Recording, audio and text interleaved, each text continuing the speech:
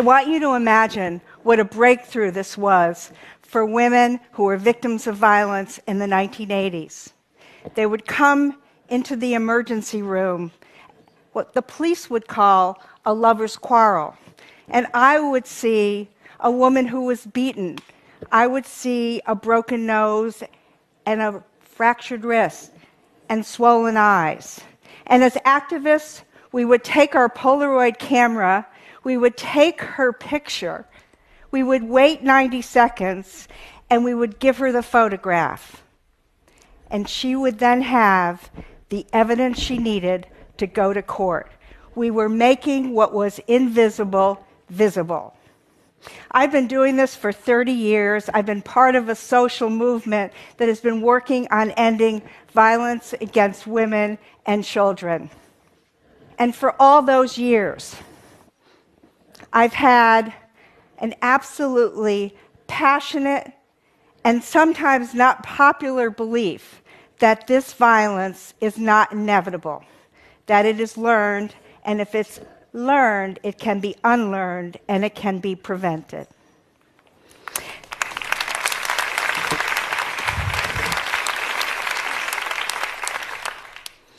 Why do I believe this? Because it's true. It is absolutely true. Between 1993 and 2010, domestic violence among adult women in the United States has gone down by 64%. And that is great news. 64%. Now, how did we get there? Our eyes were wide open. 30 years ago, women were beaten, they were stalked, they were raped, and no one talked about it. There was no justice. And as an activist, that was not good enough. And so step one on this journey is we organized. And we created this extraordinary underground network of amazing women who opened shelters. And if they didn't open a shelter, they opened their home so that women and children could be safe. And you know what else we did? We had bake sales, we had car washes, and we did everything we could do to fundraise. And then at one point we said, you know, it's time that we went to the federal government and asked them to pay for these extraordinary services that are saving people's lives, right? And so, step number 2, we knew we needed to change the laws. And so we went to Washington and we lobbied for the first piece of legislation. And I remember walking through the halls of the U.S. Capitol, and I was in my 30s, and my life had purpose. And I couldn't imagine that anybody would ever challenge this important piece of legislation. I was probably 30 and naive. But I heard about a congressman who had a very, very different point of view. Do you know what he called this important piece of legislation? He called it the Take the Fun Out of Marriage Act. The Take the Fun Out of Marriage Act, ladies and gentlemen, that was in 1984 in the United States, and I wish I had Twitter. 10 years later, after lots of hard work, we finally passed the Violence Against Women Act, which is a life-changing act that has saved so many lives. Thank you. I was proud to be part of that work, and it changed the laws, and it put millions of dollars into local communities, and you know what else it did? It collected data, and I have to tell you, I'm passionate about data. In fact, I am a data nerd. I'm sure there are a lot of data nerds. I am a data nerd, and the reason for that is I want to make sure that if we spend $1, that the program works, and if it doesn't work, we should change your plan. And I also want to say one other thing. We are not going to solve this problem by building more jails or by even building more shelters. It is about economic empowerment for women. It is about healing kids who are hurt. And it is about prevention with a capital P. And so, step number 3 on this journey.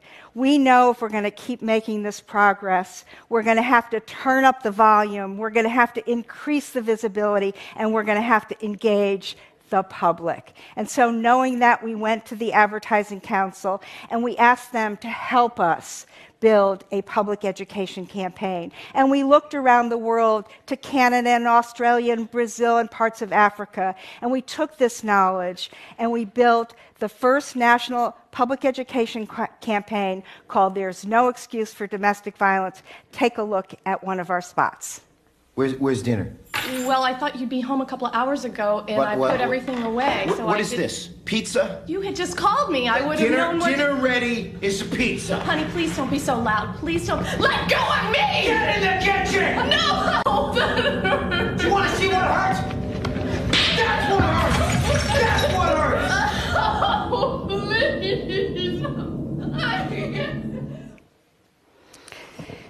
As we were in the process of releasing this campaign, O.J. Simpson was arrested for the murder of his wife and her friend.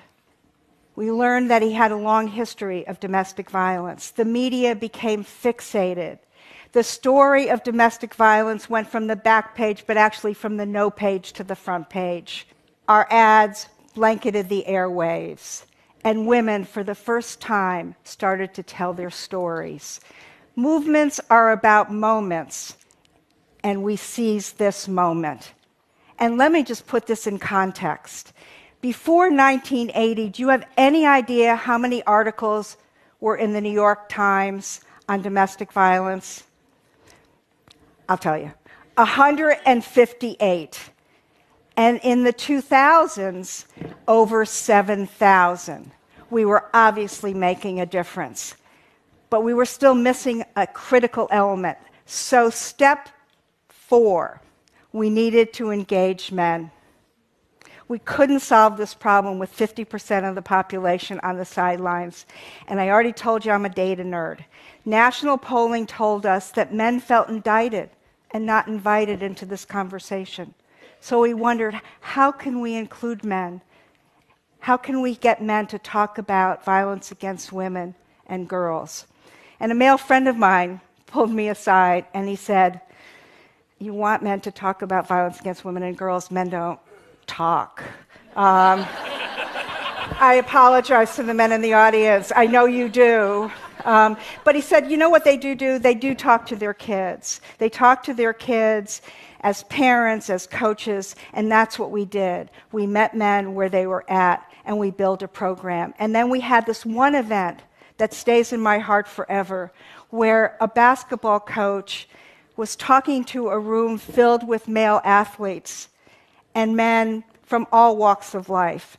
And he was talking about the importance of coaching boys into men and changing the culture of the locker room and giving men the tools to have healthy relationships. And all of a sudden, he looked at the back of the room and he saw his daughter. And he called out his daughter's name, Michaela, and he said, Michaela, come up here. And she's 9 years old, and she was kind of shy, and she got up there, and he said, sit down next to me.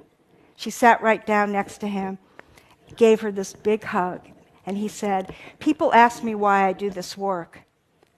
I do this work because I'm her dad, and I don't want anyone ever to hurt her. And as a parent, I get it. I get it. Knowing that there are so many sexual assaults on college campuses that are so widespread and so underreported, we've done a lot for adult women. We've got to do a better job for our kids. We just do. We have to. We've come a long way since the days of the Polaroid. Technology has been our friend. The mobile phone is a global game changer for the empowerment of women. And Facebook and Twitter and Google and YouTube and all the social media helps us organize and tell our story in a powerful way. And so those of you in this audience who've helped build those applications and those platforms as an organizer, I say thank you very much. Really, I clap for you. I'm the daughter of a man who joined one club in his life, the Optimist Club. Can't make that one up. And it is his spirit and his optimism that is in my DNA.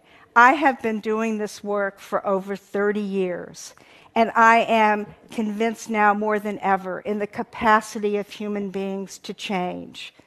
I believe we can bend the arc of human history toward compassion and equality. And I also fundamentally believe and passionately believe that this violence does not have to be part of the human condition. And I ask you, stand with us as we create futures without violence for women and girls and men and boys everywhere. Thank you very much.